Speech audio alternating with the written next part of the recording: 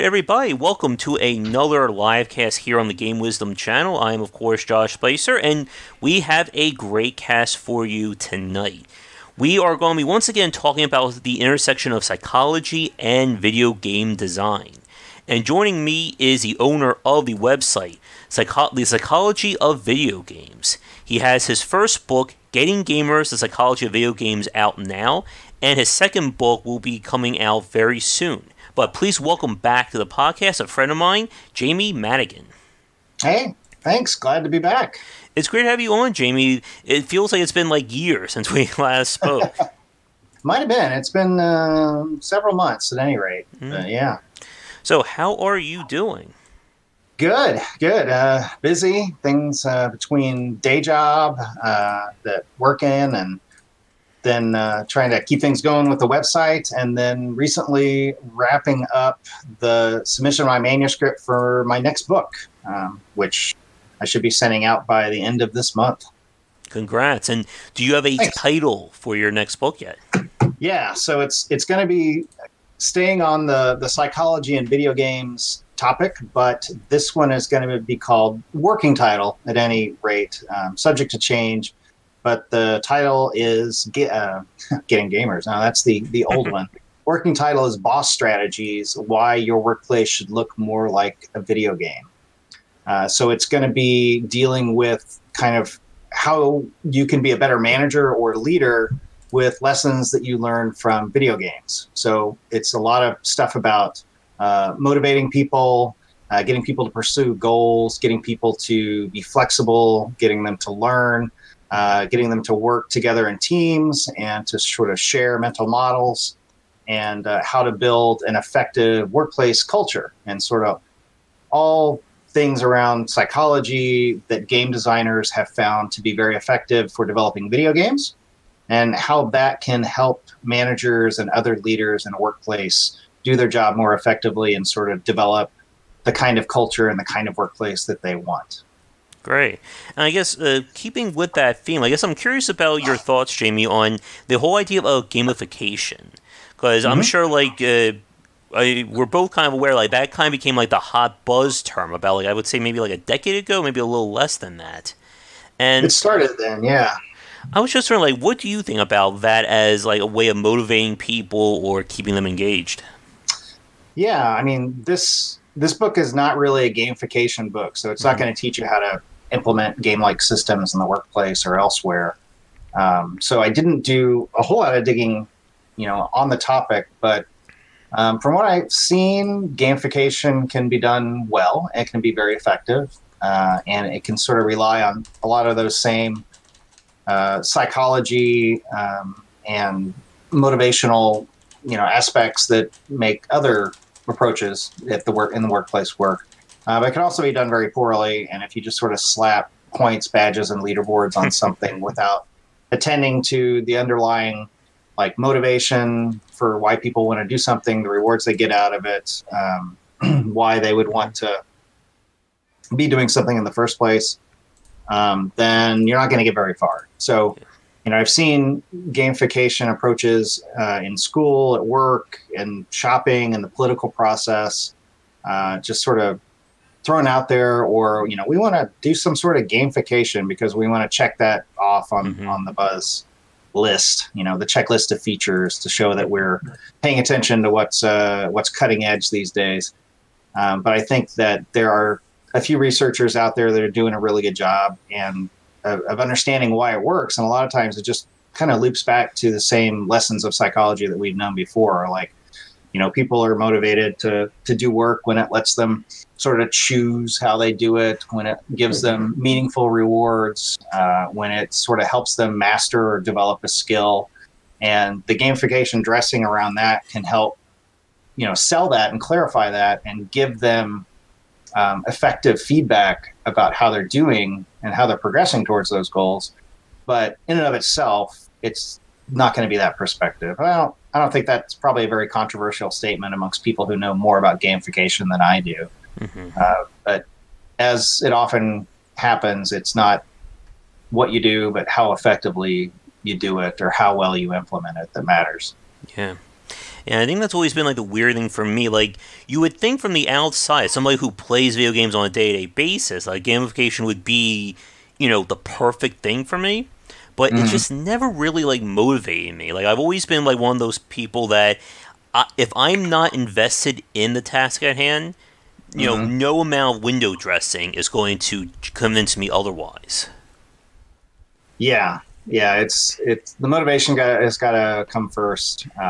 You got to have a reason for wanting to do what you're doing, a reason for wanting to learn the material or engage on the task and hit the target. Yeah. And we'll be talking about motivation probably as one of our main topics in the coming minutes. But I was just talking to Jamie before the cast, it's been a very busy time. I've been talking to libraries and schools about doing, presentations for teens. My second book is going to be hopefully out by October, and it's just going to be, this is my work summer. I guess for you, Jamie, are you having, a work summer as well? In a lot of ways, yeah. I think things will ease up quite a bit once I get this manuscript sent off. And there will be probably a long period where, my editors look at it and provide feedback, and then they'll come back with hey, can you make these changes? We've been through this, one round of this so far. But, they're not going to be rewrite chapters 4 through 8. Oh, I hope I don't have that with my book. I really... Yeah. No, it's going to be tweaks and minor stuff. So the bulk of the work is already done.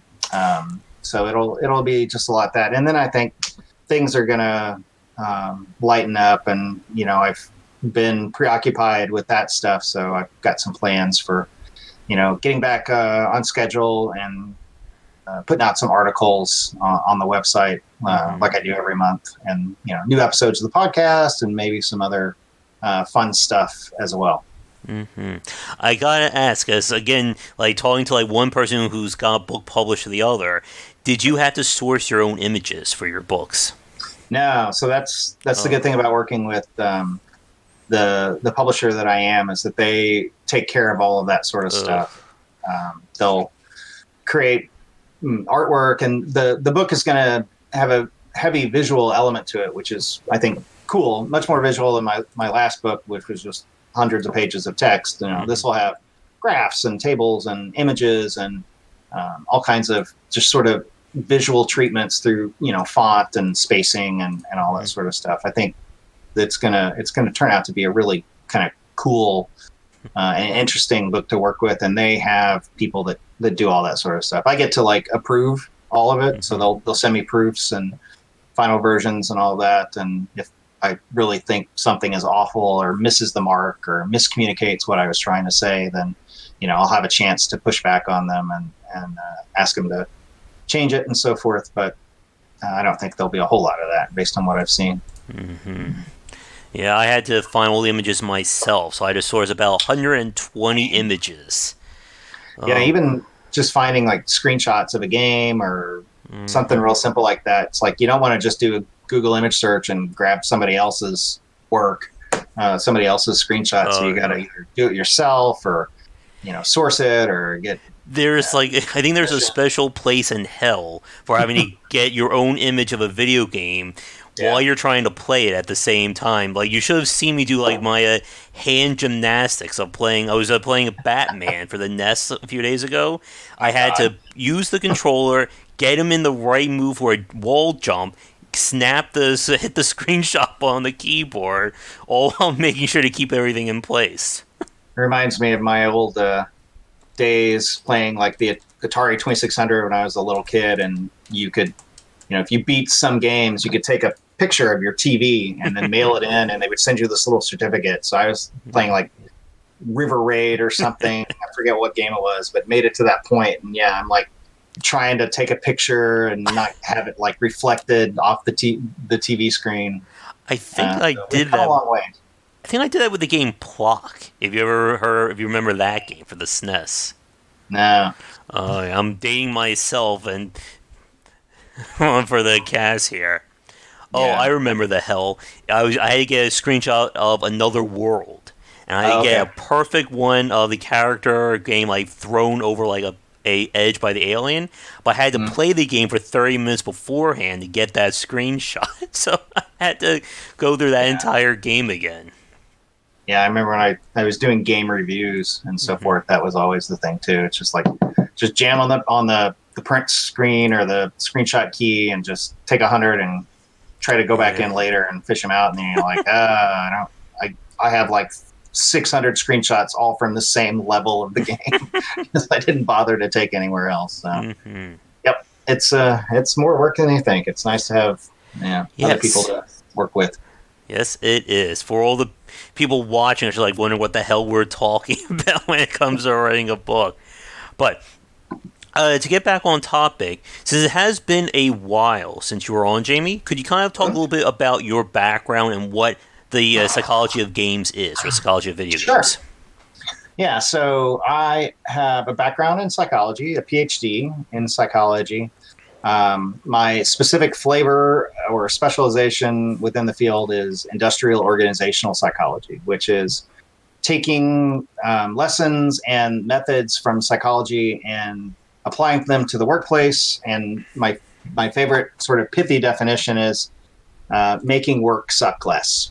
So that's what we as industrial organizational psychologists or IO psychologists try to do. So then there you can sort of see the connection to the Boss Strategies book, where I'm trying to take this lessons of psychology in video games and loop them back around to the workplace and making work suck less. So in my day job, I am a product manager or the product lead for a startup company called LeaderAmp. And we have like an app and a platform that helps scale like leadership development. So if you've got people that managers that you want to sort of get better at their jobs, one thing that people often do is have them work with a coach, a leader development coach, who will sort of work with them and say, okay, go through some assessments and say, these are your skills, these are the areas you need to work on, and I'm going to coach you on how to do that. And so we have technology and science to sort of facilitate that. So that's my day job. That's what keeps me busy throughout the day and some evenings. And then I also run psychologyofgames.com, which is going on 10 years old. I think it'll be later this year that it will have been 10 years since I made the first post on that website, which is kind of incredible now that I think about it. Yeah, congratulations. Thanks. Yeah. So maybe I'll do something special if I can find the time. But Psychology of Games aims to look at the intersection of psychology and video games. So the line that I usually use is that try to dive into the psychology literature and understand what it has to say about why games are so often designed as they are. So like why do these certain game design tropes work so well? Why do core loops work? Why do certain reward structures work and so forth? I also look at why games are marketed and sold as they are. So what's the psychology behind, the pricing and the marketing that you often find with games? And that becomes more and more relevant with the whole games as a service model that we've seen evolve over the last few years. And then also just trying to look at like what effects games have on people and playing games have on people. And that's where you get discussions around media effects and violence in video games and gaming addiction and all that other sort of stuff. So sort of seeing what the science says about all of those topics as well. So I, apply my background, and most of the articles that I write are actually probably all of the articles that I put up there have, citations and are look at actual research, and will say, in this study or in this book written by somebody who has proper credentials to be researching this kind of stuff, this is what they said. And here's what it may mean for video games, whether it was specifically about video games or not. So publish articles there. I do a regular podcast as well, where I will bring on an expert in some topic on psychology in video games and then talk with them for a while. And I've hit upon a format that sort of minimizes the amount of work that I have to do, because I let the guests just kind of do all the talking and just ask them a few questions along the way. And that seems to work out pretty well. But the guests are typically like researchers, academics who are studying this kind of stuff, or people with similar credentials who are working inside the game industry. So, maybe they're game developers, maybe they are working in sort of a behavior modification team or a user experience team within a game publisher or developer. And then, other authors and people who can sort of have expertise on those topics to share. Mm-hmm. That's pretty much it, I think. Yeah, unfortunately for my cast, I'm the one, I had to do a lot of the talking. I don't get a break there, so as the people watching know. Like, they usually have little bets to see whose voice runs out first, mine or the guest. Yeah, so we'll switch it up. There we go, we'll see what happens. But, yeah, like, as you said, with College of Games going on, it's 10 years now, like, it's very interesting, like, I started Game Wisdom in 2012, so we're going to be hitting about our 7-year anniversary, I think, this September or October. I always forget what month that was.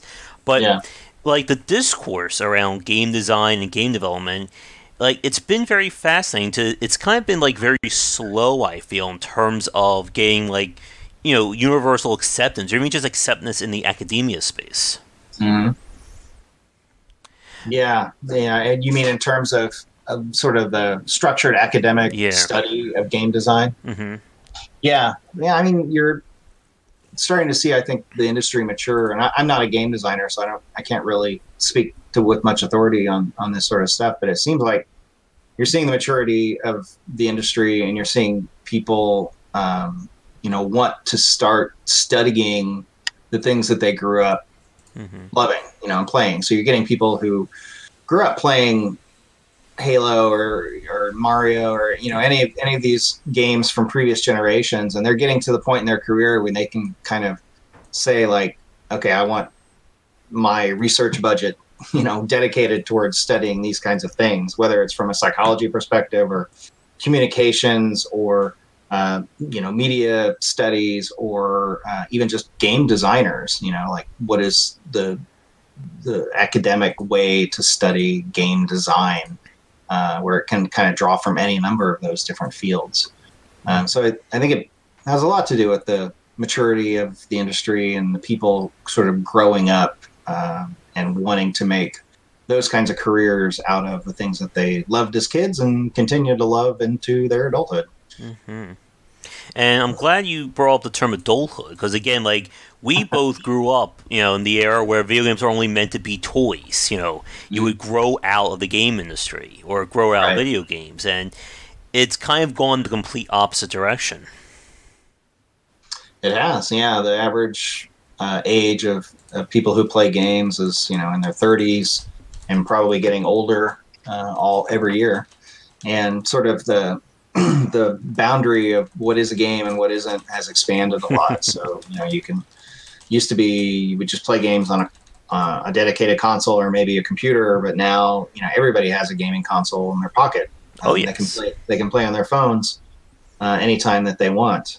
You can play games through web browsers, and it's super simple. And now we're going to have, like, streaming services like Google Stadia and some of the other subscription download services that will work on all kinds of devices. And probably in the near future that, there may not be a box. It looks like we're in for at least one more generation of box you put on a shelf and plug into your TV. But after that, who knows? Although that's what we said last generation too. So we'll see.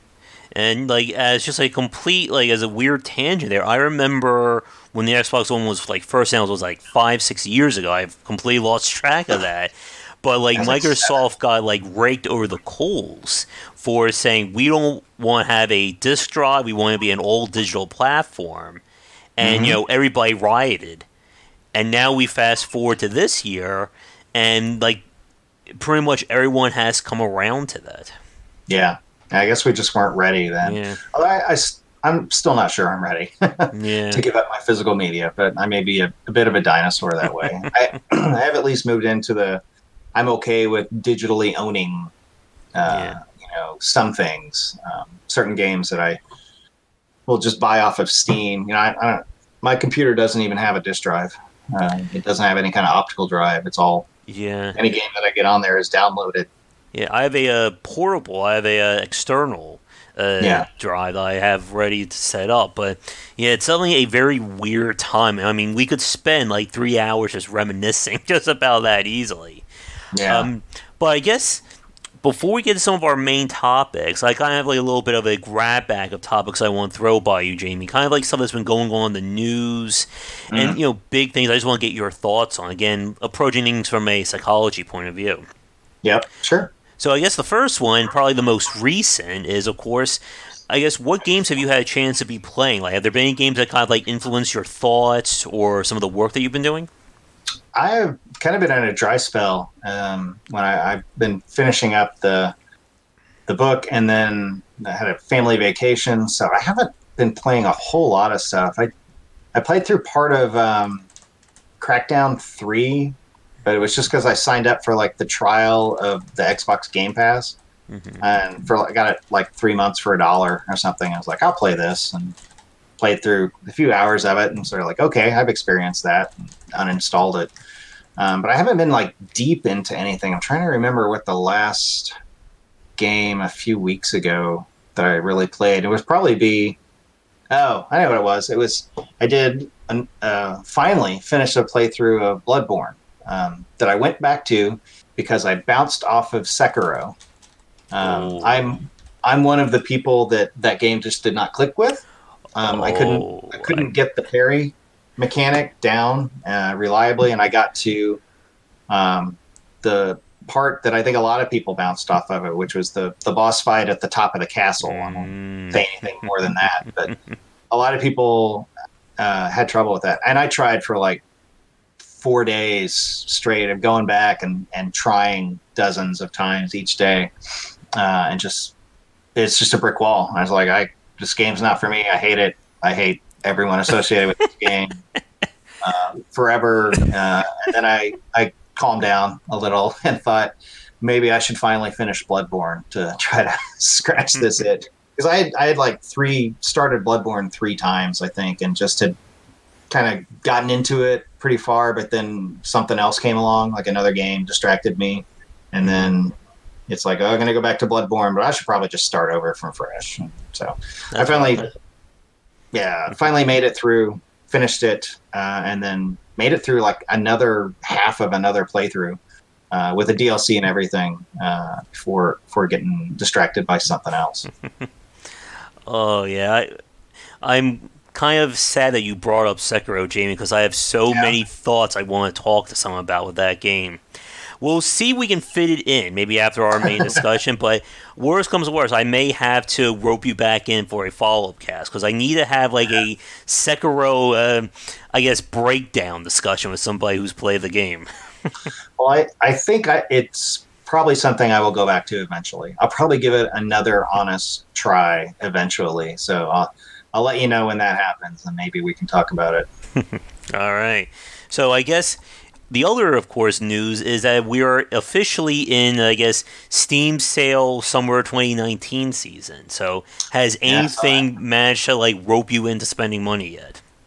Not yet. I got an email that said, 412 of your wish list items are on sales, which made me think that I have too much stuff on my wish list. But, yeah, I have not picked up anything there because I think I have a pretty healthy backlog, and then I want to try out the Microsoft Game Pass and the PC Game Pass beta that they're running right now, just to try, because there's a lot of games that I think that I would like to either sample or just kind of short games that I try to blow through quickly, and a subscription service seems like a good way to do that until the next big AAA game comes out that I want to actually own and add to my library. Mm-hmm.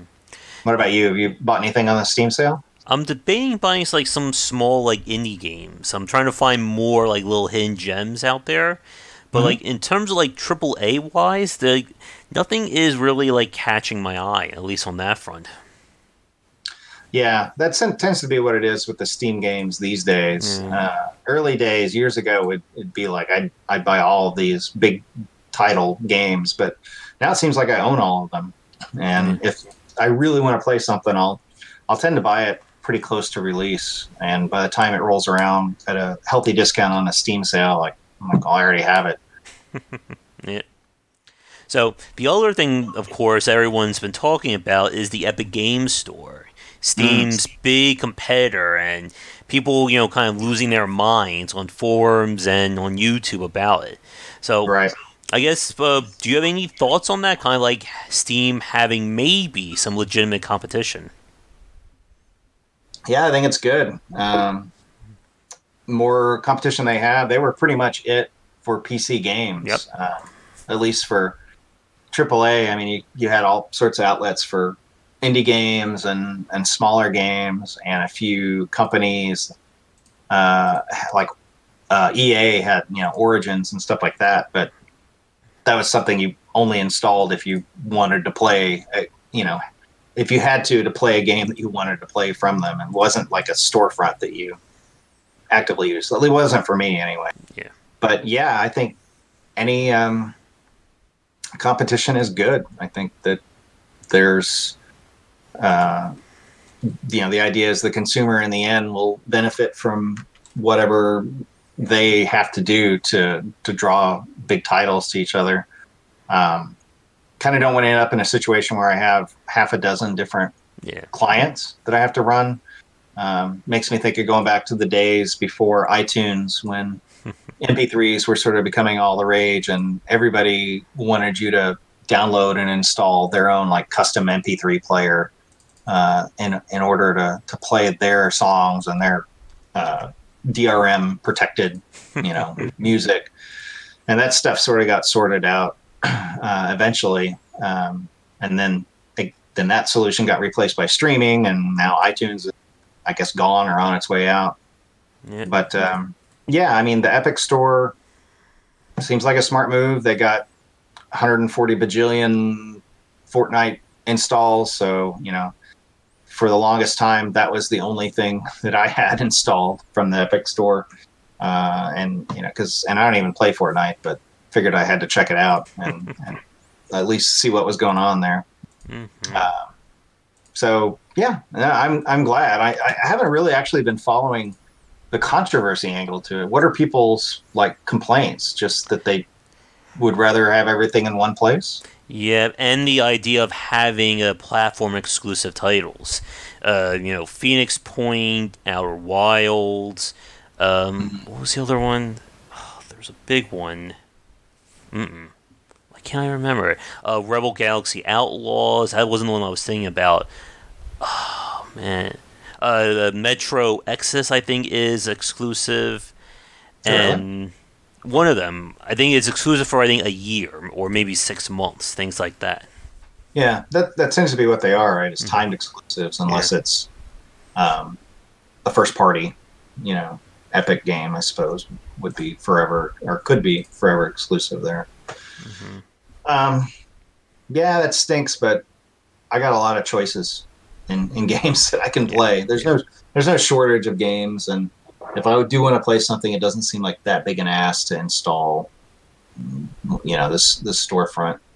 I may change that opinion if they continue to proliferate, and then there's 3 and 4 and 5 and 10 different storefronts. But then maybe I'll pick a few that I stick with and sort of ignore the rest. But I don't know. I bought a PlayStation and an Xbox just to play some first-party games, just so I could have access to everything. So this seems okay. Yeah, I have my Switch and PS4, so I covered as many bases as I could there. Yeah. Although those purchases were a year and a half or so, 2 years apart. Mm-hmm. I don't think I've ever bought consoles back to back. Yeah. Yeah, it's a little too much for my blood, or too rich for my blood. Yeah. But I saved the 2 biggie topics for last for you, Jamie, so I hope you're ready for this. All right. Let me settle in. All right. So, the first one, of course, has to do with the whole loot box discussions. Whether it's... I'm sorry. I think you mean surprise mechanics. Oh, I'm so sorry. There's a Canner Egg systems that EA has been trying to do whatever they can to keep them in. And it has been very interesting to see like developers and publishers do what they can to keep those mechanics in. I had a discussion with Ramin Shogazad, who does a lot of like he's a video game economist. He does a lot of talks about that. We had a very lengthy chat on that, but I want to get your thoughts on this as well. Like from where you're sitting, like what do you think about the whole loot box angle and whether it should or shouldn't still be allowed to be in games? Yeah. I mean, it's a tricky and kind of complicated set of questions that you just asked. Yeah. I mean, I hate loot boxes, and I generally don't like games or see them at best as detracting from my liking of games that they're in, especially to the extent that they require purchases, to real money purchases, or something that you have to grind out and play forever to earn up enough in-game currency. They're annoying, and you always are left with the feeling that, like, well, are they designing this game around the loot boxes and trying to get me to pay money or to keep playing beyond the point where I'm having fun in order to get me to go through the loot boxes? And that concern is kind of always in your head. Like, well, they wouldn't be in here if they weren't beneficial, and because they're beneficial, they're motivated to try to get people to engage with the loot box and so forth. So I'm not a fan. I prefer that they not be there. I would much rather have the option to just simply buy any cosmetic items that I wanted, or any other types of gameplay items that I wanted. Although, sort of in games where we've seen that happen, for some reason the pricing is kind of all out of whack. It's like, well, no, I want to pay like 99 cents for that weapon skin, not $15 or whatever it often ends up being, especially for when stuff is newly released. And maybe the economist that you talked to had some insight there. I'll have to go back and listen to that conversation. But the follow-up question, or the additional question you asked, is like, should they be allowed to be there? And that's a trickier question. I'm not sure that I trust the government to regulate this stuff, because they don't really understand a lot of times what video games are, what loot boxes are, how they work, where the boundaries should be drawn, what qualifies as a loot box and what doesn't, what's too close to gambling and what is acceptably different. So I would think that self-regulation within the industry is probably the best way to go, much like it was, and after the hearings that sort of spawned the ESRB in the United States or North America, where the game industry sort of got its act together and did like a voluntary rating system that we're all probably familiar with. That would be ideal. And you do see, a lot of the loot box stuff falling out of favor with some games. They've taken them out of, you've seen them taken out of games. Like Heroes of the Storm by Blizzard took out loot boxes, or at least the kind that you can buy with real money. And there's another game that took it out recently that I can't remember. And you see it actually like touted as like marketing, or like a selling point for a game. Like, we don't have loot boxes. We took out loot boxes, and which on the one hand is cool, but on the other hand, it's like, well, you can't really take credit for creating a problem and then solving it. Like, I'm not sure that's the way it works. I'm not sure that's fair. Like, we ruined the game by putting them in, and now we've taken them out. So yay us. Good job, I guess. But okay, I'm glad they're out. It does seem in a lot of ways that the industry is moving away from them, but you still have companies like EA who have not really talked about taking card packs out of like FIFA or any of their other big games. They're going to continue to be around. And a lot of the people, that I talked to, and I had an episode of my podcast over at psychologygames.com where I talked with like a researcher who has looked at sort of the correlation between problematic gambling and loot boxes? Because that's the question that a lot of people have, or that's the justification that a lot of people present for outlawing loot boxes or regulating them to some extent, is that, well, they're the same as gambling, or they're problematic in the same ways and for the same reasons that gambling is problematic. And so this guy, David Zundel, had looked at problematic gambling behavior and loot boxes and how much people spent on loot boxes, and found, like a correlation there, that the more you spent on loot boxes in video games, the more likely you were to have gambling problems, to gamble too much and spend too much money. And they had various standardized ways of measuring this stuff and quantifying it. So, it was the same criteria for problematic gambling behavior that is used in other research, is generally accepted by academics in that field. But, we talked about the fact that it was just like a correlational study, and sort of, research methods 101, everybody learns that causation or correlation doesn't mean causation. And it could be that gambling too much makes you like loot boxes, or it could be some other third factor that makes you do both things, both gamble too much and spend a lot on loot boxes. So the research in this area is suggestive that, there's a relationship there, or that maybe some people who are at risk for problematic gambling are also at risk for spending too much on loot boxes. But more research is needed in this kind of area. And I think especially more research is needed if you're talking about regulation and having somebody go to a hearing and talk to policymakers and sort of try to answer those questions of, should this be regulated? Is this a public, problem, a consumer problem? Should you try to protect consumers from loot boxes in the same way that you protect consumers from other behaviors from companies, predatory or not? So it's complicated. I don't like them. I prefer they weren't there. More research is needed to sort of understand the implication or the effects of them. And if you're gonna wave the "won't somebody think of the children" flag, then okay. But I think that you need some science to back up those claims, and you're not just sort of operating on a moral panic. So the problem is that science moves real slowly a lot of times, because it takes time and money to do these studies, and then it takes more time to publish them, and then it takes more time and effort to get the results in front of the people who need to consume that research in order to make policy decisions or even purchasing decisions. So the rate of research there doesn't always keep up with sort of the need and the rate at which the industry can sort of seize on something like loot boxes for short-term gains and have it proliferate to the point where they start showing up everywhere. Mm-hmm.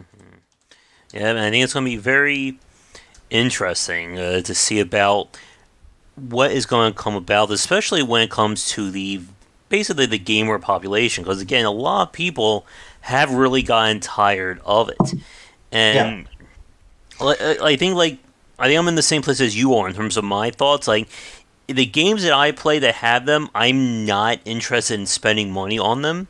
But again, we can see, the whole idea, the conversation about whales being a big part about it. It's like games are, or they have been, they probably will be designed to keep people, or to convince them to spend money on loot boxes. Yeah, and I thought that was an interesting part of the conversation that I had with one of my podcast guests, was around, you can often put out the argument that let the market settle this issue, right? That if consumers hate loot boxes so much, they'll stop buying games where they're prominent, and then companies will stop making it because they don't want to make products that people don't buy. And that sort of makes sense in a way, but in another way, there's almost like there's two markets. There's the whales who spend a ton of money on these types of games, and then there's the rest of us. And the games are a lot of times, and this is, I think, even more true in mobile games, where they're designed to get money out of the whales and designed to keep the whales playing and keep them engaged. And the rest of us, either suffer along or pay occasionally and probably have experience as a result. And so it's like you can't vote with your wallet and be part of the market that drives the resolution of this problem, because there's another market. Like, you're not part of the market that is driving decisions and business decisions. Other people are part of that market. Oscar asked a question for you a minute ago. The person that you spoke to about doing the study on like loot boxes, he said, did the guy say what range of ages during the population sample? I believe that one was mainly like teens and young. Well, no, it wouldn't have been, because they looked at gambling behavior. So I think it was relatively young people, but they were all like 21, able to gamble and able to go into casinos and stuff. Okay. I'd have to look at the citation to be sure, but yeah, they weren't looking at kids. It's real hard to do that kind of research on kids. One, because kids aren't allowed in casinos by and large, and they don't gamble. As a population, kids have very few gambling problems, but once they turn old enough to get in casinos, that may or may not change. But it's real hard to do research on sort of at-risk populations like children, prisoners, the elderly, those kinds of people, like review boards at universities and other institutions that give approval and funding for doing this kind of research are rightfully so very protective of those groups. And I guess the other question I want to ask you, and this is one that came up a few weeks ago, and was something that was kind of talked about earlier in 2019, late 2018, was, of course, the World Health Organization officially defining a gaming disorder. Right. So, I had to definitely ask you about this, again, with your background. Like, what did you make of that whole little escapade when people started getting upset about that? Yeah, so I am on the side of the people who think that it's unwarranted and that it probably does more harm and has the potential to do more harm than good. Because what they have done and what the DSM-5 or the Diagnostic Statistical Manual, the manual that psychologists in North America use to sort of diagnose people with mental issues and disorders, they propose something similar in internet gaming disorder. So it's not quite at the same level as the World Health Organization in terms of like, this is an official thing. But I think both of those approaches to studying gaming disorders or gaming addiction, even though they don't actually use the word addiction anywhere in their description, but oddly enough, like the gaming disorder is in the same section as like other addiction, like drug and alcohol and other substance addiction. So it's pretty clear what they're talking about. But I think there's a few problems with that approach and with that inclusion. One is that, again, research in that area is sketchy often and incomplete often. There's not a whole lot of really good research on this topic of are people addicted to games, or how prevalent is gaming addiction? How often are people addicted to games? What's the difference between being addicted to playing a game and just being super engaged with it and backing off when the weekend is over or when your summer break is over and you have to go back to school or work? So the body of research is just not real solid there. And it could be, and it should be. And hopefully more people will be doing research in that area. I also think that it runs a big risk of stigmatizing a normal behavior. I mean, millions and millions and millions of people play games every day, and they do so without any sort of issue. And suddenly, when you have this World Health Organization gaming disorder diagnosis out there or criteria out there, then you can start looking at normal behaviors like that, and those rules around whether or not somebody has this disorder are open to a lot of interpretation, and people could be stigmatized and seen as having some sort of mental disorder or mental issue that was normal like a year ago. That was not really. It's something that people like I said, do day in, day out. Millions of people do, and it's not an issue for them. And yeah, it just doesn't seem like it's very well defined, and it's kind of vague. And you can replace, gaming with some other activity that people like, like exercising or gardening or collecting this or that. And if you just make that one little change, you could also like diagnose them with, gardening addiction or gardening disposition, or, whatever it is. You could make the same diagnosis. So it's tricky because, there are stories, and some of them I'm sure are true, and people, maybe even people listening, have experienced this or know somebody who did, of, somebody who does go through and have problematic gaming, and where they can't stop, and it disrupts other parts of their lives, and disrupts the relationships that they have, and so forth. Excuse me. But the degree to which that is the case in the population, and sort of the criteria by which you can diagnose it, I don't think we really know or have a good grasp on that yet. Yeah. And again, it just runs parallel to the whole, banning of rock and roll music a few decades ago. Yeah. Rock and roll being, the tool of the devil, Dungeons and Dragons, the same thing. Yep. Yeah, and video games get their turn. Mm-hmm. The term there is moral panic, where something new and weird and unknown comes onto the scene, and people who aren't familiar with it want to take it as an opportunity to blame or make sense of or assign blame to whatever bad thing they see, happening, like in the environments. And like you said, you go back far enough, you go back to the 80s, it was rock and roll and Dungeons and Dragons, and you go back further and it was, dancing, and you go back further and it was literally crossword puzzles. Oh no. Were described as addictive and rotting young people's minds. And you go back further and, games like chess were vilified for making young people waste their time. And then, you go back even further, and some Greek philosophers, I want to say Aristotle, but I probably got that wrong, said that reading rotted the mind because young people were better off memorizing texts instead of reading them, memorizing stories instead of reading them, and it weakened their mind.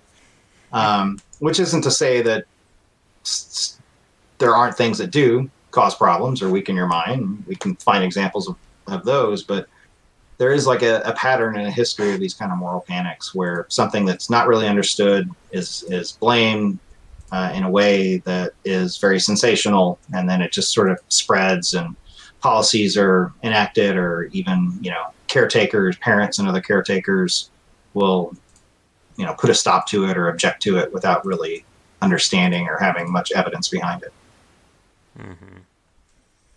Yeah, and I think it's, again, similar to loot box. There's going to be something that we're going to have to keep an eye on, and just see what's going to develop over the rest of this year. Yeah, and I got a feeling that the outcry is probably going to make some difference. I don't think we'll see them go away. I don't think we'll see the mobile game market change overnight, or even anytime soon, with the way that it monetizes free-to-play games. But I think, at least for those big AAA games, hopefully we'll see less of it for whatever reason. Mm-hmm. Maybe I'm being selfish just because I don't like it as a mechanic. Well, we'll see. And before we get to our main topic, there's one other thing that I want to ask you about, Jamie, because I was thinking about this in terms of VR and kind of the benefits of it. Have there been any new studies or any new looks at kind of the use of VR, whether it's in a therapeutic point of view or just its effect on people? So I haven't kept up with that research on VR. I know that there's been a lot of research around what causes motion sickness and what causes people to become immersed, and to experience what psychologists call spatial presence in VR. I got a whole section of a chapter about that in the Getting Gamers book. But as far as other applications, I haven't really followed it that much. And maybe that's just me because I didn't ever invest in a VR rig. Like, I don't own one. So I have not been as interested in following up on it. But I bet somebody out there has. I should find them. Maybe talk to them. Have them on the podcast. All right. So, I think with that, let's get to our main topic, and it's a quick time check. We're about, let's say, maybe like 50 minutes in, like not counting our pre-stream. So, we'll shoot for maybe like, I would say 25, 30 minutes.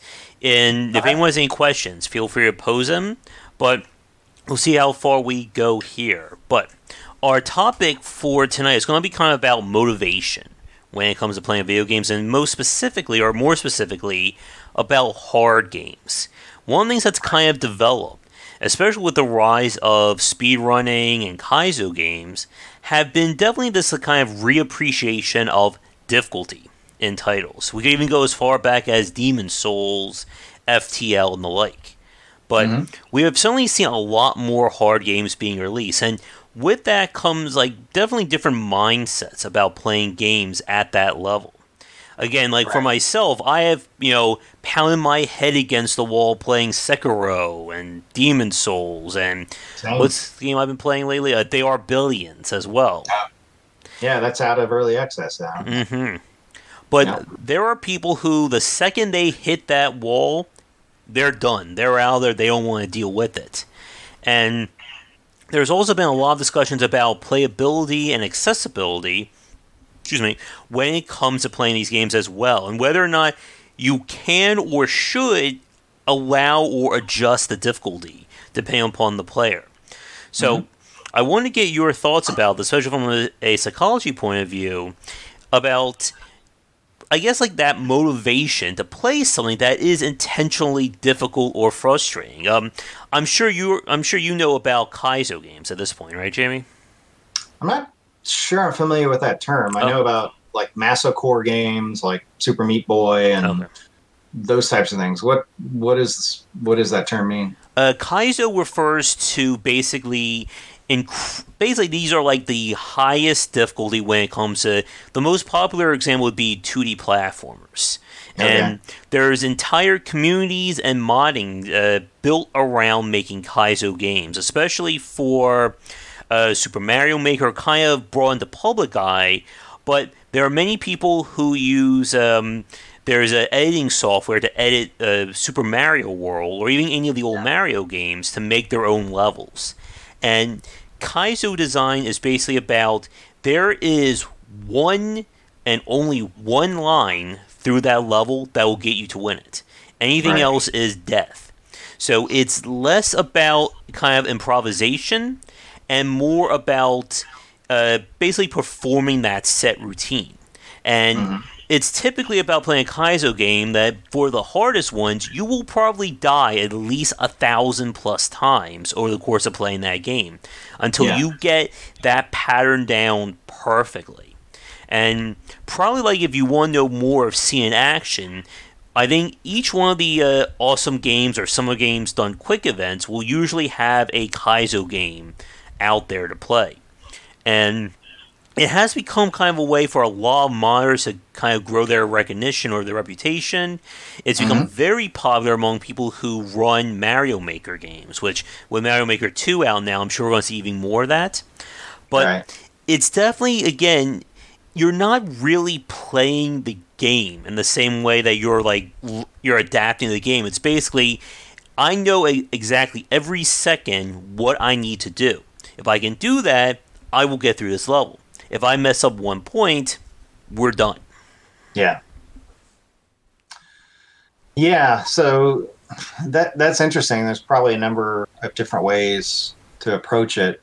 I actually have a whole chapter in my upcoming book that's on this question of like, how do games get you to persist, and how do they get you to get into the mindset where you feel like that if you practice and try and are flexible enough, then you can improve your skills and overcome challenges. Because you have a lot of people who may take the mindset that I can try something and I'll try it a few times and then it's I'll just decide it's too difficult, or I don't have the right skill set, or there's some other factor in the environment that's preventing me from being successful, and I'm just going to give up.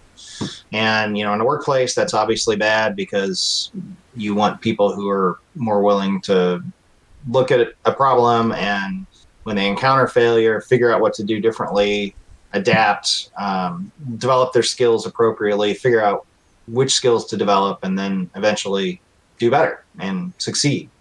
And so, there's a lot of psychology research around these different kinds of mindsets and these different dispositions that people have towards different kinds of goals. So if you have like a learning goal mindset where you see goals as opportunities to stretch yourself, and that you need to be able to struggle and fail on your way towards reaching a goal, that's like what goals for, is to help you improve and do better, then you're much more likely to, when you encounter a problem, if it's in the video game or in a workplace, to do all those things that I just described. Yeah. Adapt and improve and practice and take your time and so forth. Versus somebody who has a performance goal mindset where they just see a goal as like an opportunity for them to demonstrate their ability. And if they're unable to demonstrate their ability, then they abandon the goal, or they change the goal to something easier, or something more in line with where their skills out. And people who are much more learning goal oriented tend over time to outperform other types of people on difficult tasks and other types of tasks. And then there's the whole line of research. Carol Dweck, a psychologist who's wrote a book called Mindset about all this sort of stuff and different types of people, and whether or not they have a fixed or growth mindset, which is largely the same thing as a learning goal orientation and a performance goal orientation.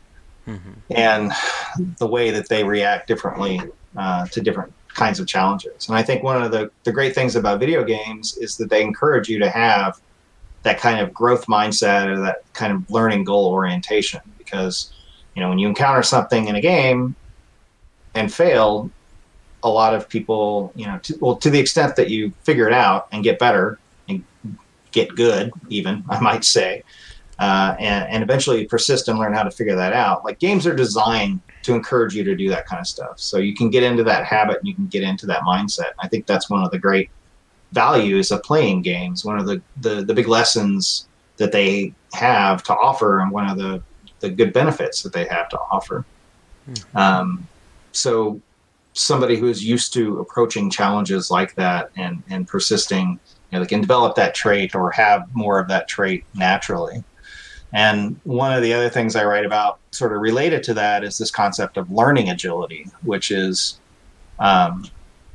somebody's flexibility, how willing they are to,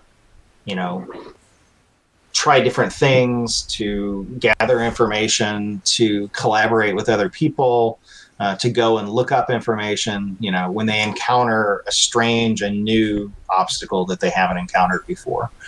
In the world of work, this has been studied for decades. And the more flexible somebody is in their learning orientation, the more successful they tend to be at complex jobs like, management or other types of complex job. And the more they tend to like feedback about their performance. And this is true of people with growth mindsets as well, is that they want to know, tell me what I did, give me information about why I failed, not just that I failed, but like, what did I do wrong? Where did I go wrong? What do I need to do better next time? And again, video games are engineered to give you good feedback, right? So a game is not going to be successful if you don't know why things happen the way they do. If you don't know why you failed, why you died, why you weren't able to beat that boss or whatever. So successful games are designed and engineered to get, like, very specifically give specific pieces of feedback and to time it appropriately to maximize learning and to maximize engagement and motivation to keep playing or to reload or go back and try with a different party composition or a different loadout on your character. all these different kinds of things that you want to try to do. And in the book, I specifically use the example of Darkest Dungeon, which I think you're familiar with, right? Which sort of delights in punishing players for doing the wrong thing, but it's also not too difficult to try different things. So, you go in and you get stomped in a dungeon repeatedly. You can go back and try a different set of classes, or you can try different trinkets or different equipment. And you can learn, and you can kind of just keep going back to the drawing board and trying over and over again to try different things. So that's, one response I have to the question of what about games that are hard and that people fail at a lot. And I think that all is pretty applicable to games like, the Dark Souls games and Sekiro and so forth.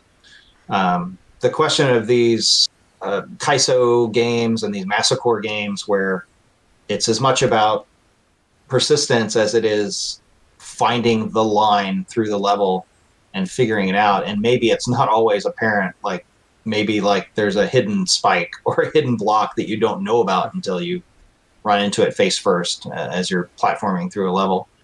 I don't know, that's weird in a lot of ways. In a lot of ways, I don't get it because you're not getting that sort of feedback a lot of times. You're not given chances to easily improve. And it does take a certain kind of person with a certain amount of skill and dexterity and familiarity with it. And maybe it's just the same concept writ large, or writ over a longer period of time where you really have to put in the time to get good at these games and to figure them out. So maybe it is the same kind of thing. And then there's, eventually a great feeling of satisfaction when you finally do beat the level or the game or beat your time on the previous speed run or whatever it is. That you get that feeling of, that emotional joy and feeling of accomplishment once you do. And to the extent that you can share that with other people, like on a stream or get an achievement or, otherwise share that accomplishment is really motivating as well. So I guess and of course now with Dark Souls as an example, like as you said earlier that you stopped playing Sekiro, and I think that's kind of like this makes this discussion. Yeah, it's that very weird thing, like how certain games will keep us coming back, and other ones will just raise the white flag. Like for me, Kaizo is my white flag. I tried playing it, I was just not doing it, and I just did not enjoy myself. But I kept punching that wall of Sekiro until I finally got through it.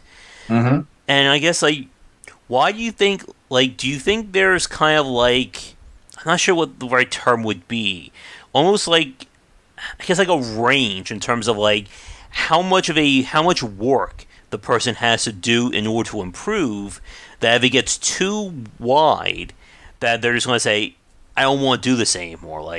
It's not enough. There's too much here for me. Yeah. And I think for all of the praise that I just had for games around building growth mindsets and learning agility, that there are walls sometimes, right? Sometimes you just do run up against those walls. So in Sekiro's example, I knew what to do. I knew how to beat that boss. And I even learned the patterns. I just didn't have the ability to sort of pull off the button combinations or something. Something wasn't working right. And so that was kind of extra frustrating because it's all right, game, I know what you want me to do, game, and I know what buttons I should press and when, but my reaction time was not fast enough, or my sense of rhythm was not good enough. And I actually remember sitting there thinking on the millionth you died or message when I had to start over, thinking about this concept, because I had written or at least drafted that part of the chapter yet, and I wrote about learned helplessness and this kind of stuff on the website a long time ago.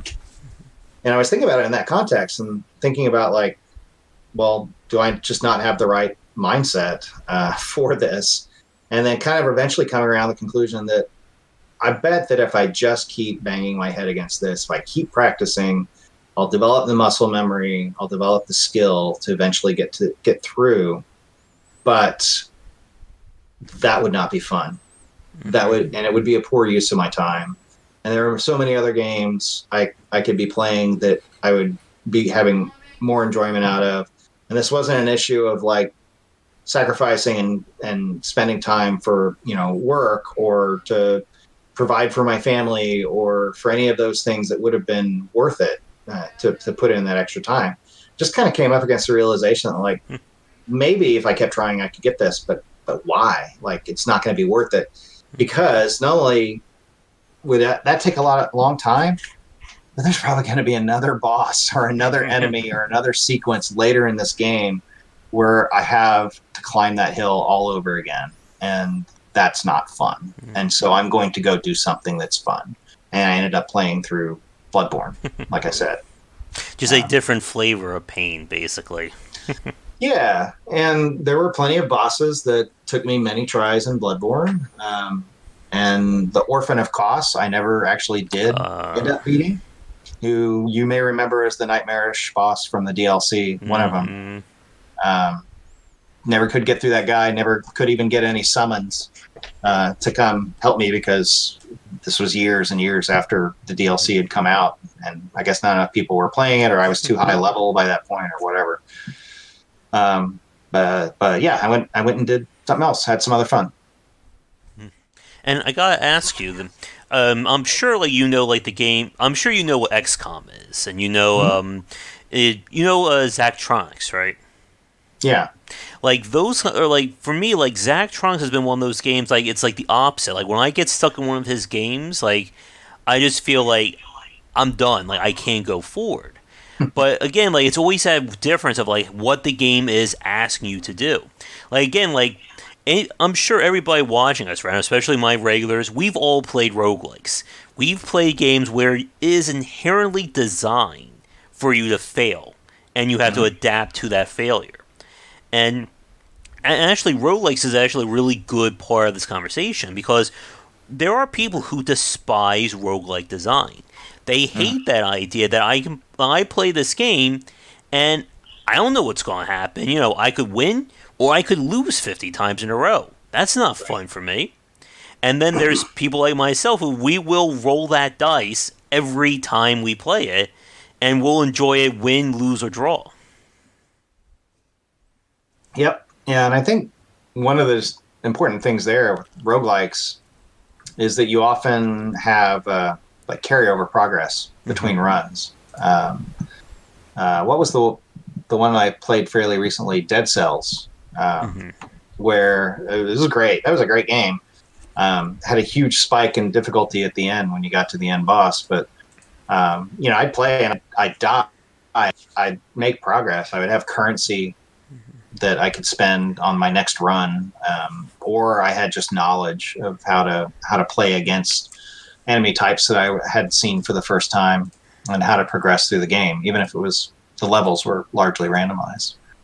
So I think, if a game allows you to sort of make some progress each time that you fail, each time that you take a different run, then that goes a long way towards motivating people to keep plugging away and keep going at it. And that is, again, like one of the more interesting aspects behind roguelike design. And I was just thinking about this earlier in a video that I wrote on this upcoming game called Children of Morta, which is like a kind of like a top-down action roguelike. And I'm sure the regulars watching this know what I'm about to ask you. But we've seen that kind of division of roguelike design, where there are roguelikes that you could theoretically beat the game on your very first run. It's going to be hard, and chances are maybe like 0.1% of the population who play the game can do it, but it is possible. Twitch streamers do it. Yeah. But then there are roguelikes that are built around that persistence element, or that persistent element, where you literally can't beat this game until you get, X amount of cells, or upgrade your sword to X level, or whatever like that. And there are people and there are strong points both for and against it. Like for me, it was one of the things I didn't like about with Rogue Legacy, that it never felt like I was playing the game for this run, but I'm playing it 8 to 10 runs down the line once I've unlocked increased weapon damage plus 5 or whatever. Yeah. Or a new class or something. Yeah. So, like, I was just wondering, like, do you think, like, that is a factor for people who play, like, roguelike design, that there's that difference between, I can just, as Oscar just put in chat, like, starting too weak, because we see that in many of, like, the smaller roguelikes, where you'll start the game, and no, you are not beating this game. Like, if the first boss hits you for 30 points of damage and you only have 20 health to start with, you know, there's no amount of pro player or pro game player who's going to get through that game. Mm-hmm. So I mean, what's the question? If I have a preference, or if I guess in terms of like that kind of roguelike motivation for playing games that, as you said, with like that persistent element, whether or not that can be viewed as a positive or negative depending upon the person's own attitude. Yeah, I mean, there's a lot of research saying that to the extent that you can make choices about how you play a game or how you approach a game, it's more motivating and you're likely to be engaged with it. So if you have the opportunity over many different runs to purchase different kinds of equipment or to spec in different areas or choose different classes, then I think that's going to be inherently more motivating than just go at it. Here's your your run, and if you don't make it, then you just start back literally at ground zero with no progress. So I think it's just sort of the choice and the progression inherent in the carryover type of approach is going to make it more motivating. Mm-hmm. And there's one other kind of like follow-up to our discussion about difficulty that I want to ask you, Jamie, and that's about this idea of raising up or lowering the difficulty in games. Because this is another like very interesting part when it comes to video games. I think probably is unique to video games compared to other things. Because in games, we can make a game easier or harder if those options are available. And I was just wondering, has there been any like study or research done regarding, people who would raise the difficulty of the game up versus those who would lower the difficulty down? I'm not familiar. I can't recall any studies that specifically looked at that off the top of my head, or anything that I've encountered before. I think a lot of it goes back to what I mentioned earlier about autonomy and choice. So, like if you have the option to play on an easier difficulty or a harder difficulty, then people are probably going to be more likely to stay engaged with that. And if they can deal with frustration by changing difficulty, even for just part of the game, and then switching it back, then they like to have that option. But then again, as I was talking about earlier, a lot of people like to take kind of a growth mindset to things and say, well, if I failed, what are my other options for dealing with that failure besides just having the boss's hit points, or making it so that they don't do certain attacks, or summoning an NPC or another player to help me dish out damage in the fight. So a lot of players may find that sort of approach more appealing as well. But more generally in the camp of give players options for dealing with that, and make it clear to them the different difficulty settings, and maybe come up with different ways of dealing with difficulty rather than just changing how hard enemies hit, to where certain options are or are not available to you, or there's drawbacks, or you don't get to experience as much as you would if you played it on the higher difficulty level. Enemies just behave in more interesting yet more challenging ways on higher difficulty levels. They're smarter, along those lines. So yeah, and then the accessibility issue is probably an important one as well. Like if somebody just lacks the manual, dexterity to go through a very difficult or demanding part of the game, then giving them the option to just bypass that or get help somehow, from another player or from an NPC or through grinding out experience or something, allows that person to, experience and enjoy the rest of the game. And I guess for you, like, when you play games, do you typically play them on like easy, normal, or hard? Like, what's kind of like your preference? I generally just go whatever the default setting is. I don't have the time a lot of times to go through and play on the hardest difficulty settings.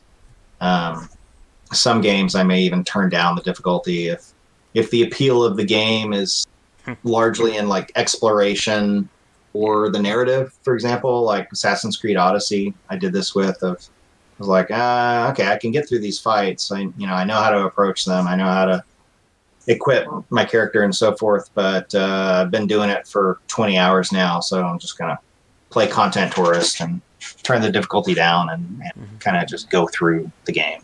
I think that was the game I did that with. Okay. I know I'd done it in the past with other characters when, the appeal of the game or the enjoyment that I'm getting from the game is independent of the difficulty. Okay. And a few questions from chat. Mike asked us a few minutes ago. I couldn't figure out the best time to put it, but we touched on gamification earlier on the stream.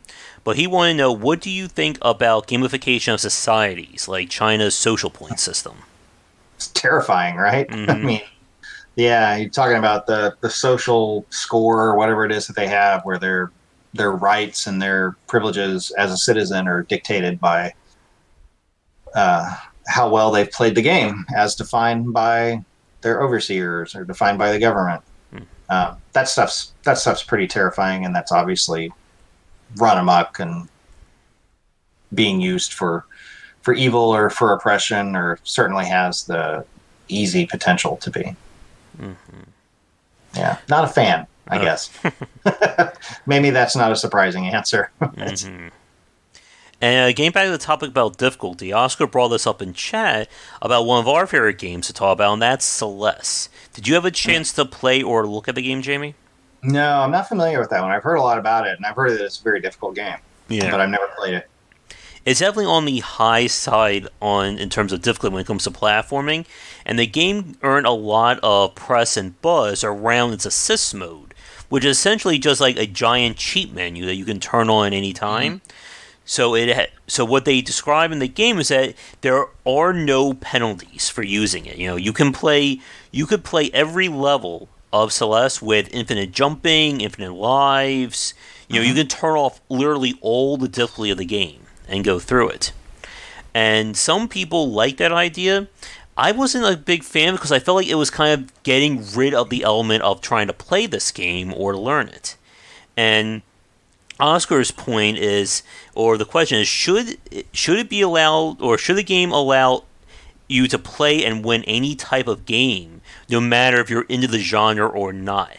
So, like, this would be like an example of, let's say in the new Doom game that's coming out, that the lowest difficulty of that game, you don't even need, let's say it's just complete auto aim assist. Like, you don't even need to point your gun at an enemy. The Doom Marine will take care of it all. And you could play through the game like that. But is that, I guess, is that worthwhile of a mode to have? Well, that seems like a question for the person playing the game. Yeah. If they're having fun, if they're enjoying it, then the answer is pretty obviously yes, right? If I can't, if I want to play Celeste that way and I still get a kick out of it, then maybe Celeste doesn't fit this bill, but other narrative-based games, and kind of like as I was talking about before, where there are other reasons to enjoy the game or other things to appreciate about the game, independent of difficulty, then sure, totally, why not? I mean, like the new, what's it called? The Zelda version of Crypt of the Necrodancer. Yeah. What's that one called? Cadence of Hyrule, I think? Yeah. Yeah, they have like a mode where you don't have to have any rhythm to play and beat the game, where it basically turns it into a turn-based game. And I think that's brilliant. Like, have that stuff in there. Let people choose the way that they want to play the game, and if they want to then engage with it at a harder difficulty to where they can get more out of it and develop their skills more, then if it's worth it for them to do that, then they can. And the other point I think Oscar is making, if anyone can win, where is the motivation there? I guess it kind of goes to what we were talking about earlier with getting people to, I guess, motivating them to play through a game like that. Yeah, I guess it depends on what you mean by win. If you just mean like to finish the game, to reach the end of a game for games that where that makes sense, games that do have an ending.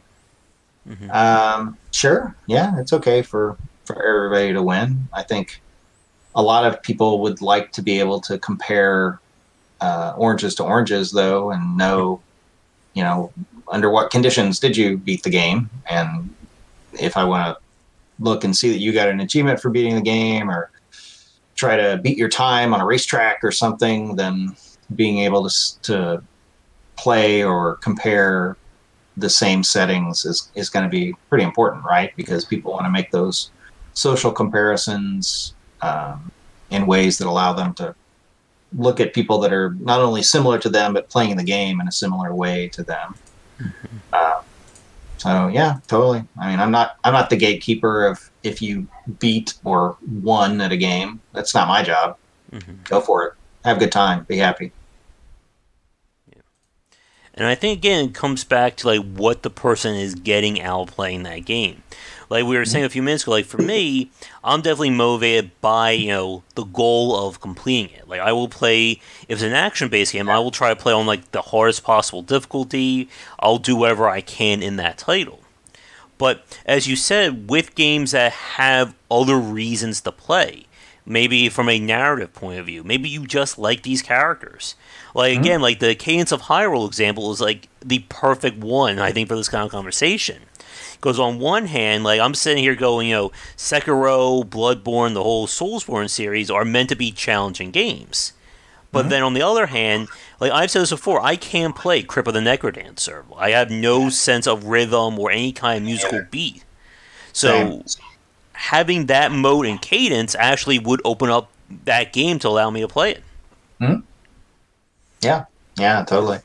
I mean, and you can push that to an extreme, right? And it's only fun for so long to play in God mode, where you kill everything in one shot and you don't take any damage, and you can clip through walls, and you've got all of the guns and unlimited ammo, and that's fun for a bit just for the spectacle of it. But eventually, you're going to want to have some challenge and some meat to it. Yeah, some meat to it. But where everybody is on that curve, it differs from person to person. So play how you want. That actually brings up a very interesting point I want to ask you about, Jamie. Like, as you were talking about earlier, we're looking at like the psychological trends of why developers use certain mechanics or systems. There's one thing that's been bothering me for a long time, as you just mentioned, God mode. Why do so many games, as like kind of the ultimate reward for winning, essentially gives them God mode? You earn the infinite ammo rocket launcher in Resident Evil 2, but then you need like a S+ rating with every character to do so. Or you unlock infinite health, you have to beat the game in like 1 hour, 90% completion kind of thing. Yeah, I mean, that does sort of seem like the thing you toss in after players have squeezed everything else that they're going to get out of it. You're not really afraid of ruining their fun, maybe, because they've already done everything in the game, and they've already mastered and are pretty awesome at it, even without the golden infinite rocket launcher. Almost seems more like a gag than any sort of serious gameplay design feature. I don't know. Is that real common? I mean, I'm trying to think of games that I've encountered that have that, and most of them seem to be new game plus options where you keep all of your awesome stuff, but now the game is just that much more hard. Yeah, a lot of action horror games I've noticed have done that. Dead Space, Resident Evil, The Evil Within. A lot of games with evil in the title. Yeah. But yeah, again, it's just so weird. Like Dragon said in chat, you beat the game with skill. Here's the gimmick version, and the weird thing for me is I've all the games I've played where I unlock like infinite ammo, infinite whatever.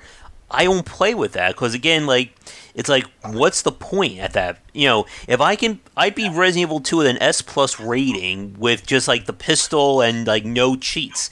Why do I want to play the game with cheats after I'm done? And the argument that a lot of people make is, maybe that should be kind of like your playability or accessibility mode. Are you having trouble with the game? Here's infinite bullets or infinite first aid spray or anything like that. Yeah. Well, yeah, and on the PC you have things like Cheat Engine that can let you do that pretty much any time. Not that I would know. All right. And, well, the chat's bringing up God Hand. There's one other thing that I want to bring up in terms of, I want to see what your take on this. It's kind of like when I hit this breaking point in playing a game. And that was playing the original Ninja Gaiden trilogy, and everybody in chat knows exactly what I'm about to bring up here. But if you never played the first 3 Ninja Gaiden games for NES, oh, sorry, that's okay. If you never play them, what they do is that when you get to the final boss in those games, that it's always a series of bosses. Usually it's like between 3 or 4 different boss fights. Yeah. If you die during any of those bosses, you are forced to repeat the entire level to get back to that spot. Ooh. Yes, exactly. And they only do that for the final boss rush of each one of those games. Like when you die during a boss fight at any other point, it just restarts you at that boss if you have enough lives. Right. But this was where basically I felt like my blood pressure started to skyrocket. I was like, you know what? That's it. I'm using save states. I'm done. I'm not repeating this for the next, because it's basically 20 to 30 minutes of getting back to that fight to then die to then repeat those same moments. And despite my tendency to play games on their hardest settings, I was like, no, done. I can't do this. Yeah. So I guess what do you think makes something like that? I guess I'm asking you to psychoanalyze me here. Why was that the breaking point? Considering I spent a good 3-4 hours trying to eventually gain past Genshiro and Sekiro. Yeah.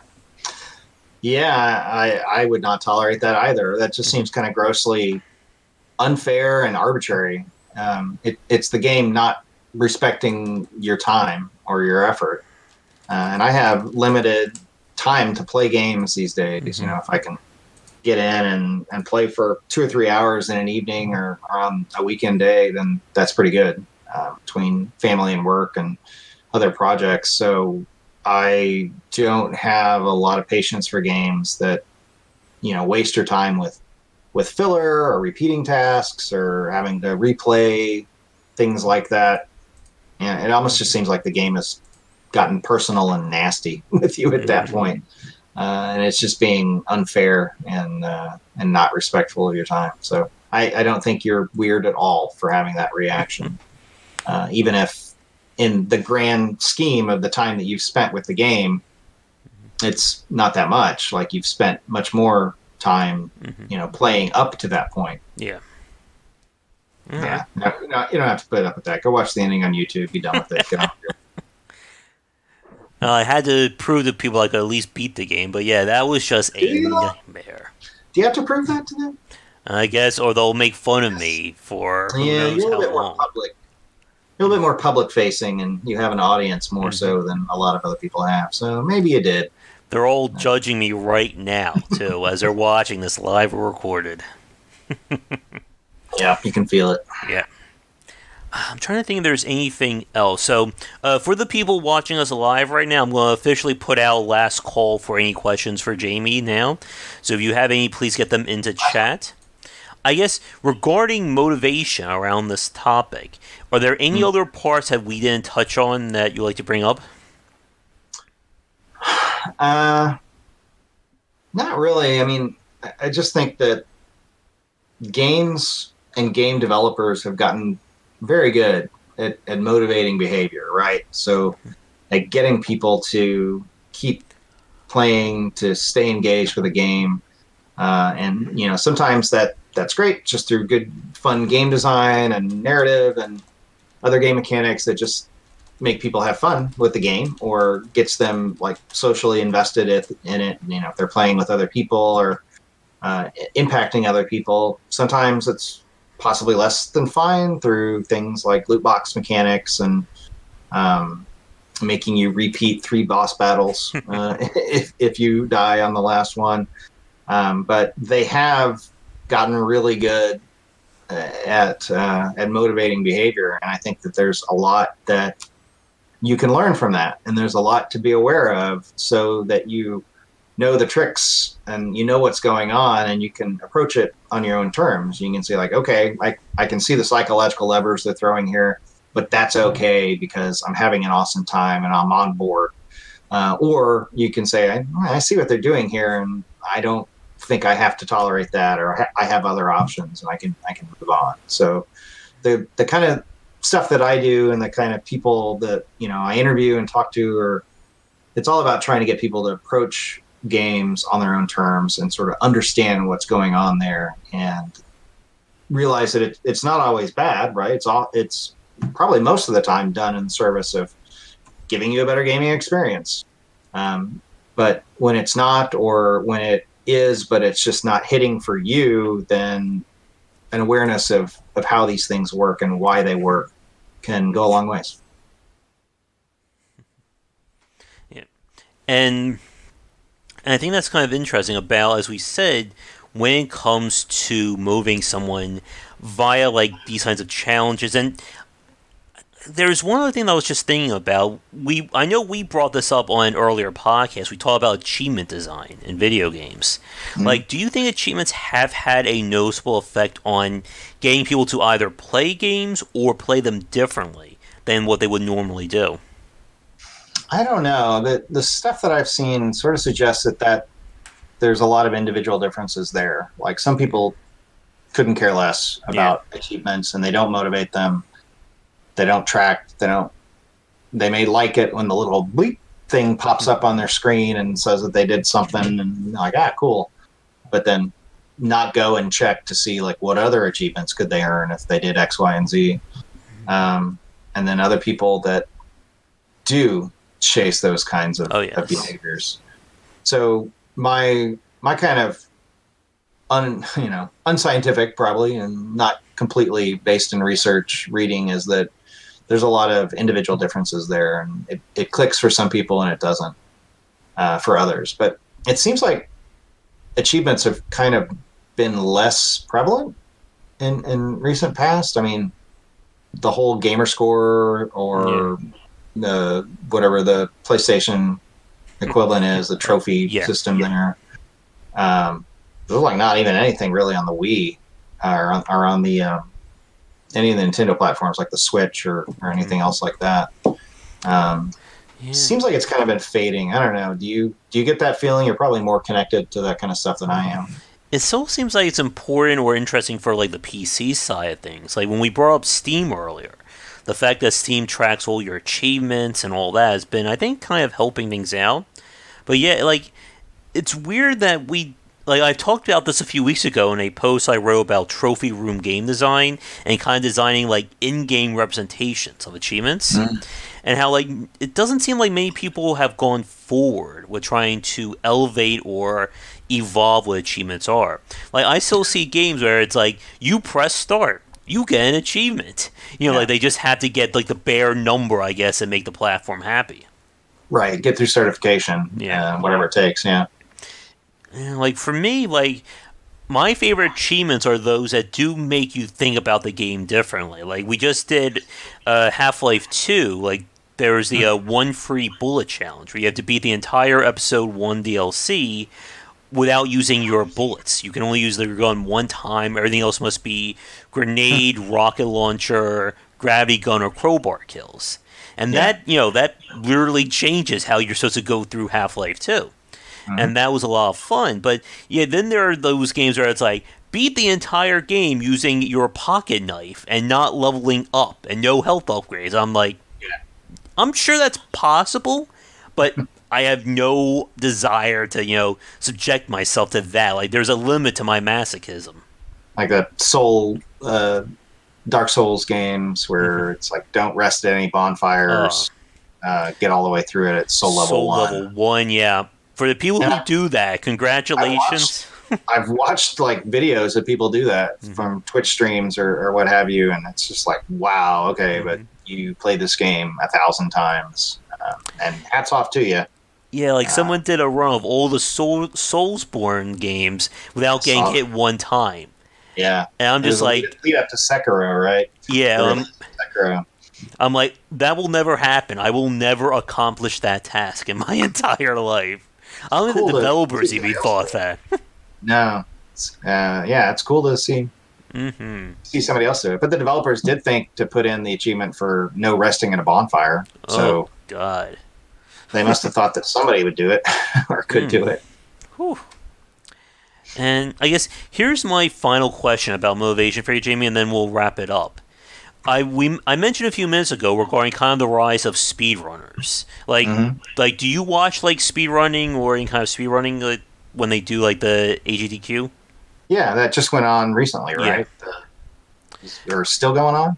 I think it is going on this week. I think this is the week that it's happening. Right.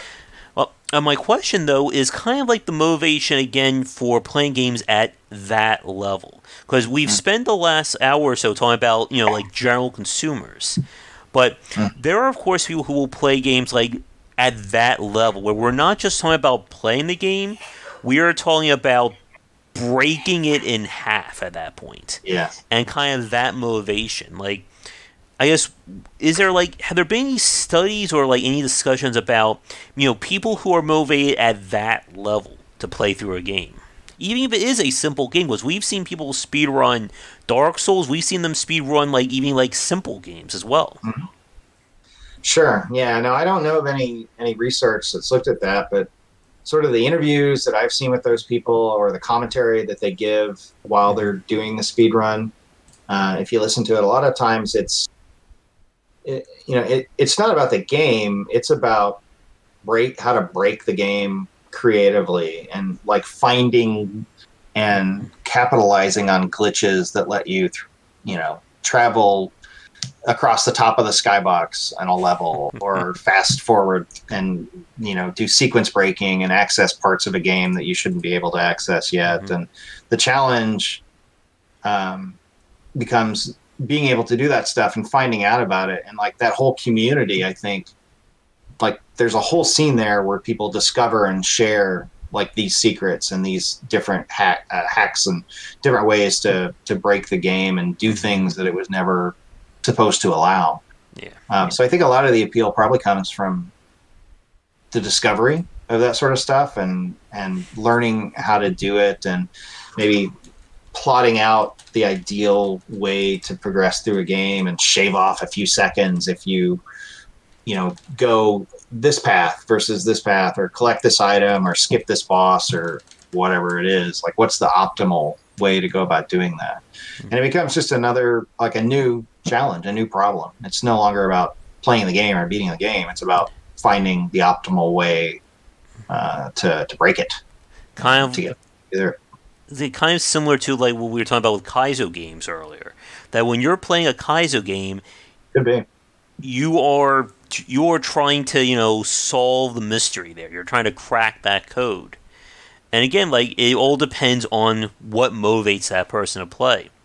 But yeah, I mean, we could easily talk. Who knows how much longer? And again, we need to have a Sekiro chat at some point if you can rise up to the challenge and try to get through that. Maybe I'll rebuy it on PC and use Cheat Engine to slow the combat down or something. I don't know. then that'll give us something to talk about. We can tell all the Sekiro fans. We'll have a conversation about, hacking Sekiro. I'm sure they're going to love that one. They'll say, you didn't earn that, and I'll say, don't care. Got to see the rest of the game. All right, but Jamie, it has been a pleasure hanging out with you again. Best of luck with your second book, and of course, again, congratulations on your 10-year anniversary coming up. Cool. Yeah, thanks. Appreciate it. All right, before I let you go, do you have any final thoughts on the topic? Or if you just want to mention your social media, where people can find you, go right ahead. Yeah, so I've written a lot about all this stuff and various other psychology and video games topics, and dozens of episodes of the podcast. Best place to go find all that stuff and find out how to contact me or follow me on social media is psychologyofgames.com. You can go there, access hundreds of articles that I've written, all the podcasts. You can find out how to follow me on Twitter. I'm at Jamie Madigan. I've got a Facebook page for the website. You can find links to my Patreon and sign up for my newsletter. If you're interested in that stuff, you can get content from the website and latest news about book, release dates and all that sort of stuff there. So psychologygames.com, that's your first stop. Awesome. All right. Well, I think with that said, we are going to end things here for our cast tonight. For the people watching this live, thank you for tuning in. I'll be back probably in the next 30 minutes or so for our regular game streaming. For people enjoying this recorded, if you like an ad-free version of this talk, be sure to check out patreon.com/wbicer and sign up for VIP access. But Jamie, hopefully in the future we can have you back on. I'm sure we can come up with any number of topics we can discuss next time. Yeah, anytime. Thanks, Josh. This was cool. I always like coming on. Appreciate the invitation. Not a problem. If you wouldn't mind hanging on Discord for like 20 seconds after we wrap up, I just have a few last minute things to ask you. But totally. Other than that, folks, be sure to check back for daily discussions on game design here and on Game Wisdom, where some of the art and science of games. And if you are working on a game or in the industry and would like to come on for a chat, please don't hesitate to get in touch. But other than that, I'll see you live, folks, a little bit later tonight. For everyone else, have a great evening.